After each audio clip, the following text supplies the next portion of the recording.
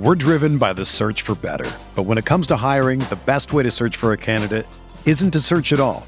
Don't search, match with Indeed. Indeed is your matching and hiring platform with over 350 million global monthly visitors, according to Indeed data, and a matching engine that helps you find quality candidates fast. Ditch the busy work. Use Indeed for scheduling, screening, and messaging so you can connect with candidates faster.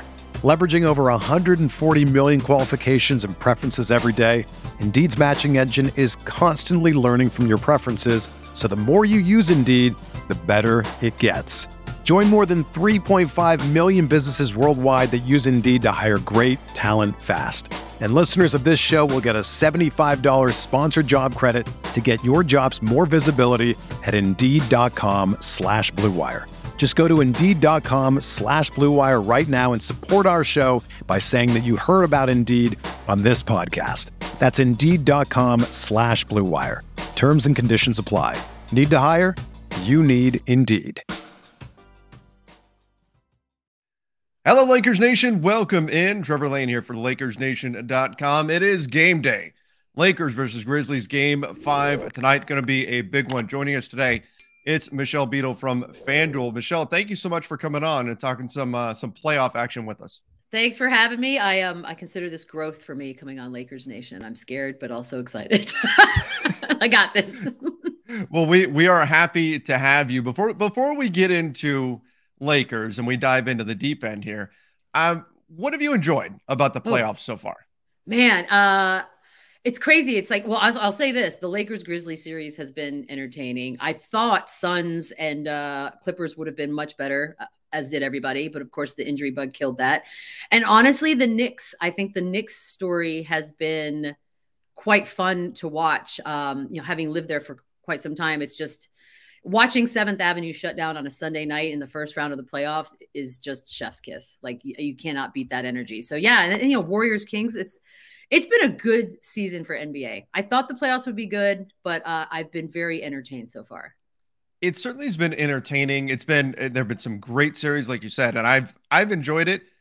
The injuries have been frustrating. I mean, Joel Embiid's dealing with an injury, of course. Giannis, we've got De'Aaron Fox now with the broken finger, John Morant with the hand on it, and then of course Kawhi. I mean, it comes out just a little bit ago, the torn meniscus now, all of this, and I'm seeing the response around social media, around the Twitter sphere, has been, see, this is proof load management doesn't work.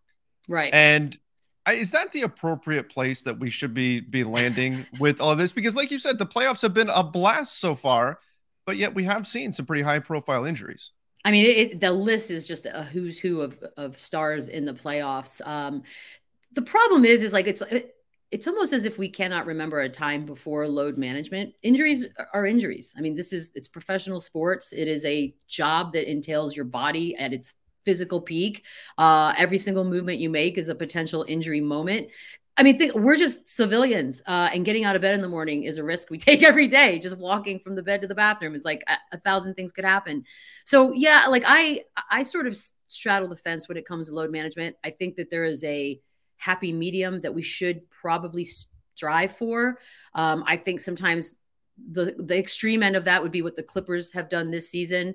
And then of course it ending the way it had is just like an argument for don't do this, right? I mean, they sat those guys so much. We barely got to see PG and Kawhi play together. It's a robbery for those of us who love watching basketball. But at the same time, I think, yeah, of course, there's logic in resting the human body and allowing them to sort of recoup and maybe not go 100 miles per hour during the course of the entire regular season.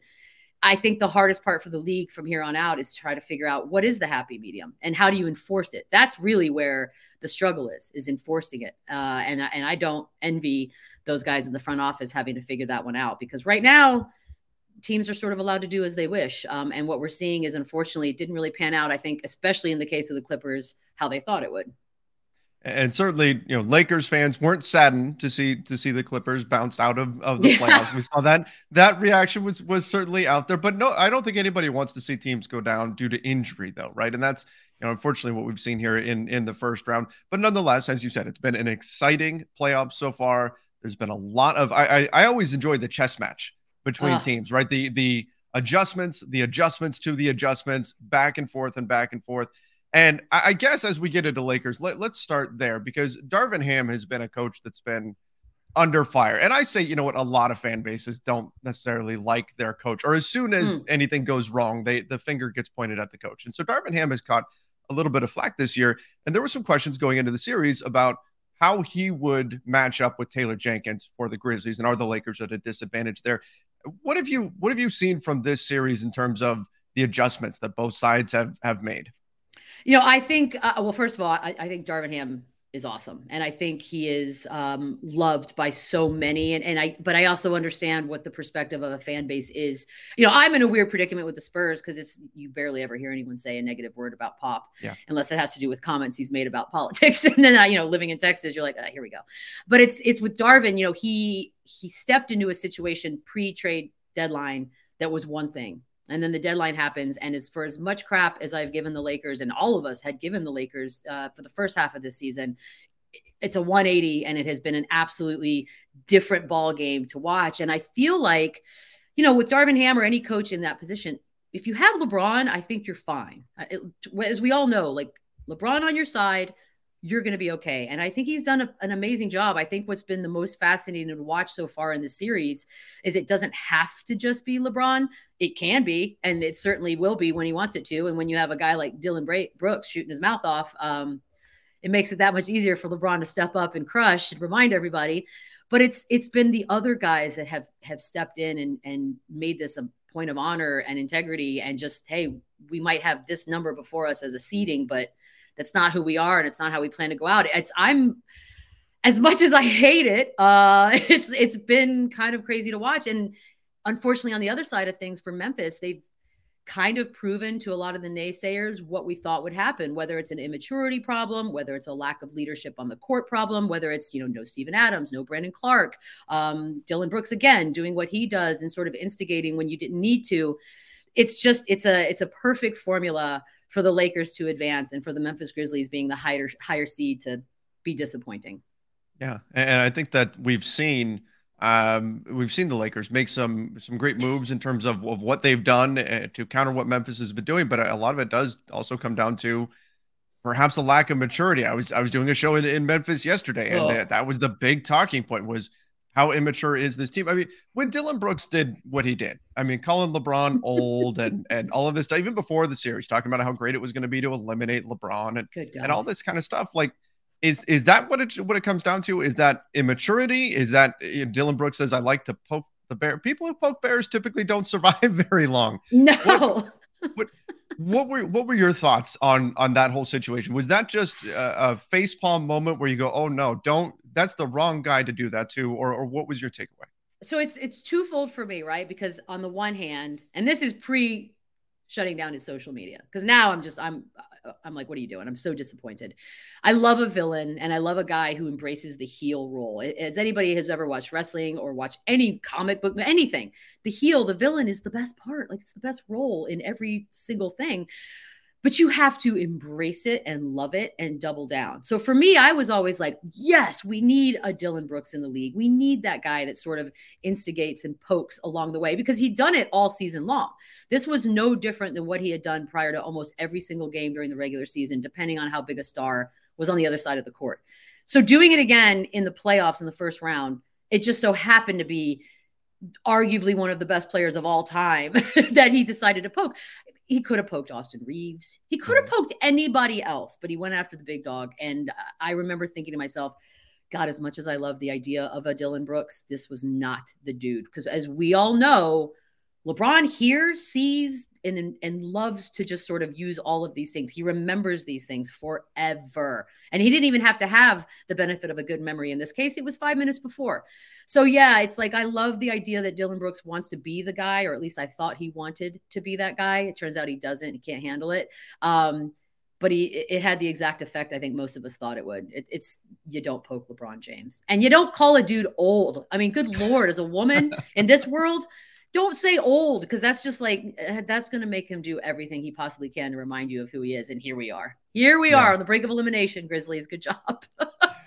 It was, I mean, not surprising because it is Dylan Brooks and it's what he does, but I agree. I was disappointed that it suddenly became 2 games in a row of no, I'm not talking to the media now. I'm not doing any of this stuff. Like, you got to lean into it. You can't just turn tail and run as soon as things don't go your way. And that's unfortunately what we've seen here.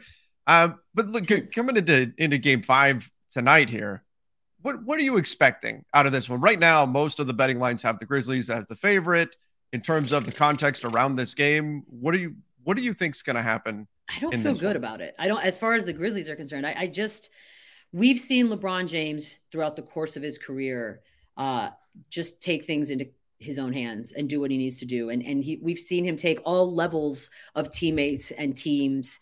And as you know, I remember they used to say they dragging a team of corpses with him into a championship, like things like that. These are all phrases that have been used to describe what LeBron James is capable of doing in any given series. And I would not call this a team of corpses. I think he's actually in a pretty good spot here.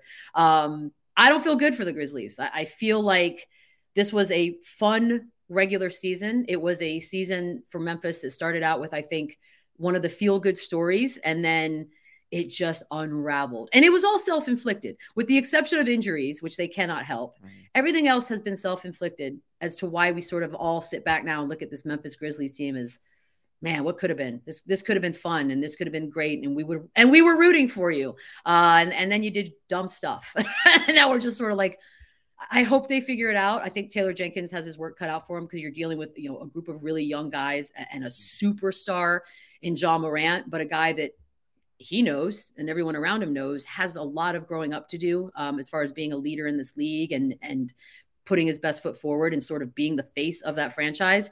So yeah, for me, I think the Lakers, they have experience. They have Anthony Davis. They have LeBron James. They have, I think, the momentum going into this. They have a team on the other side that I think their confidence has been shattered, starting with Dylan Brooks. And yeah, I think it's done. I mean, I think, and it's just crazy how it's worked out, because now they'll face, you know, the winner of Warriors Kings. We went from a year in which the Lakers were like, I said they weren't even going to make the playoffs, to, my God, is the road paved to at least the Western Conference Finals? Because it certainly feels like it now.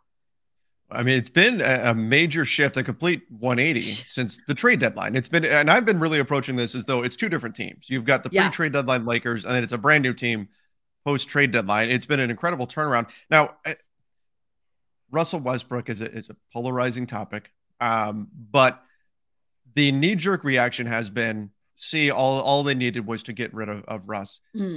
Is that fair? I find myself becoming more and more sympathetic towards Russ the more I see things push in that direction. I do too. I you know, truth be told, I'm a Westbrook fan. He's been one of the players in the league, at least the last several years, where I was like, I'd pay money, you know, to watch a guy like Russell Westbrook. I think he was unfairly scapegoated, but I also get it. I mean, we all get how that works. If you look back, and I think in time, people will be able to do that probably with clearer minds. And even now, given the turnaround that the Lakers have had, I think the animosity or the anger, or the frustration has subsided because of where they are now. That hopefully you can look back and think this wasn't a Russell Westbrook situation. That being said, there are just simple formulas. Sometimes it just doesn't work. It's like any relationship in human nature. Sometimes on paper, it's a great idea, or it looks like this should work, or these are superstars. And we've seen it time and time again, possibly in the Mavericks. This could be the latest example of putting together two juggernaut superstars, and it may just not work. And I think that's what we had with Russell Westbrook, because then he goes across the hall and he was one of the stronger parts of what that Clippers team was able to do. So much so that I found myself watching the end of the game last night, and I had to change the channel because it was depressing. Like they'd show shots of him on the bench, and granted, he didn't have a great game last night, but he was good this series. And just to think from his perspective, and we know how competitive a dude he is, how fiercely competitive, he found himself in this Clippers locker room with a chance to actually make some damage and do something. And then your two stars are hurt. And so it's back to nothing. It's a fizzle. So I don't think Russell Westbrook was ever the whole problem. I think it was just a very big combination of problems, and everything sort of sorted itself out for the better, including his situation. Yeah, I think it really did work out for the best for all parties. Obviously, Russell Westbrook would like to move on in the playoffs, but he was able to show his stuff here in the postseason, which has been fantastic to see. I thought, played very, very well, and that's going to matter for him heading into free agency. And then the Lakers have improved tremendously with the roster that they've got. I mean, complete turnaround, going to suddenly the best record in the Western Conference since the trade deadline, which is killing me, phenomenal. Trevor. You're killing me. What's good? What about? I mean, look, we spent. I called it last season. I called last season the most miserable season in Lakers history. It was absolutely brutal. We were down in the dumps and felt like we were okay going through this again this season. It was rough, and then things have turned around. And obviously, right, for the people who are rooting against the Lakers, they were having a lot of fun over the last year and a half, but things have turned around a lot. Has anything surprised you about what you've seen from this team post trade deadline and now into the postseason beyond just the turnaround? Anything specific that's popped out that you think, man, I wasn't expecting this from these Lakers? Yeah, I think the emergence of Austin Reeves as just a certified, dependable go-to dude. I mean, look, when you have a guy like LeBron James who has the utmost trust, and I don't know that, it's not like I'm talking, you see it on the court. Like if it comes down to a shot and LeBron James gets rid of the ball to Austin Reeves, that right there is the most telling example of sort of where this guy started and where he is now. And it's just been crazy. I mean, I still find myself like during the course of a game, I'm sure I'll do it again multiple times tonight. I'm living in a world in which Austin Reeves is the go-to guy in moments where an Anthony Davis and a LeBron James are on the floor. That is crazy. And if I think that, I can't imagine the surreal moments Austin Reeves must have before he goes to sleep at night. Just like, what has my world become? It's awesome. He's going to get paid, whether it's there or somewhere else. It has been fun to watch. And look, and with any team, especially, this is a lot of youth. To have a LeBron James have trust in you, because we know too, if he doesn't trust you, then that's sort of how the beginning and all of last season felt, right? Like LeBron was out. It felt like he was out. He didn't like the team. He didn't like what they were doing. And once that happens and you lose him, you're sort of dead in the water. And right now it looks like they enjoy playing with each other out on that court. They trust each other on the court. It's huge. And I think it goes miles to seeing how far they can get in these playoffs because of that. Where LeBron James is mentally, as far as how he trusts the team, I think that's as far as the team goes. And right now they're in a great spot. And it hurts me to say it all out loud. It is what it is. Man, I was wrong, but I think a lot of us were wrong. Who could have seen the deadline being so vital? It was changed everything. Exactly. I mean, we didn't. That was the big question going in was, oh my gosh, should they have taken the Miles Turner and Buddy Hield deal right before media day? That was there for them. Why didn't they do that? And then, okay, this is a gamble that they're going to find something comparable during the season, and we weren't sure if it was going to happen. And then lo and behold, here we are. Michelle, I guess you were talking there, and you said Austin Reeves, he's going to get paid, whether it's here or somewhere else. I can only imagine Lakers fans that were watching in that moment, the facial reaction when you said or somewhere else, it must have been significant because that is a concern right now. Is there any way the Lakers can actually let this guy get away, particularly in the wake of the Alex Caruso? What is seen among Lakers Nation as a tragedy, what happened with Alex Caruso? Is there any chance they actually let this guy walk away, Austin Reeves? I mean, look, it's only going to come down to money. And I know I've talked with, I think I was, when we were in LA last with Shams and Chandler and Eddie over at FanDuel, we were like, how much money or how much of a discount would you be willing to take if it does come down to that, which it probably will, right? And it's, $5 million. We all know Austin Reeves is in a great situation. He seems to genuinely love and relish. I mean, look, who doesn't want to be a Laker? There are maybe 3 to 4 teams in this league that if you were just dropped on earth and told pick one, that's one of them. And Lakers is obviously iconic. So it's hard to think that you can chase the money, but you'll go to a lesser team with a lesser situation, but nobody would fault him, right? I mean, you have one shot at this, get every penny you can. I would like to think that they keep him. They figure out a way to manipulate the numbers. There's always a way is what I like to say, even though there's not always a way. But in this particular case, because of the Alex Caruso, it's so fresh. By the way, it just feels fun. White guy. Can't lose another white guy, guys. We can't do that road again. I would like to think they keep him there because I don't know that necessarily Austin Reeves would shine as brightly were he to go somewhere else. And I think a lot of teams are facing that. The Warriors are going to have the same situation with their stars. So it's crazy to think about, but for me personally, as much as it hurts me to say, I kind of hope he stays there because it looks like he's having a blast. And if you could take a little bit of a discount and make it work, try it. Yeah. Yeah, I'm obviously going to agree with that, but it's going to be an interesting offseason for sure. Hopefully, it's an offseason that doesn't start until after the Lakers win the last game in June. We will see. But to even be able to say that at this point, that maybe, and obviously I still would not paint them as a championship favorite or anything like that, but it just shows how big and how incredible this turnaround has been since the trade deadline, that's even something that is remotely possible.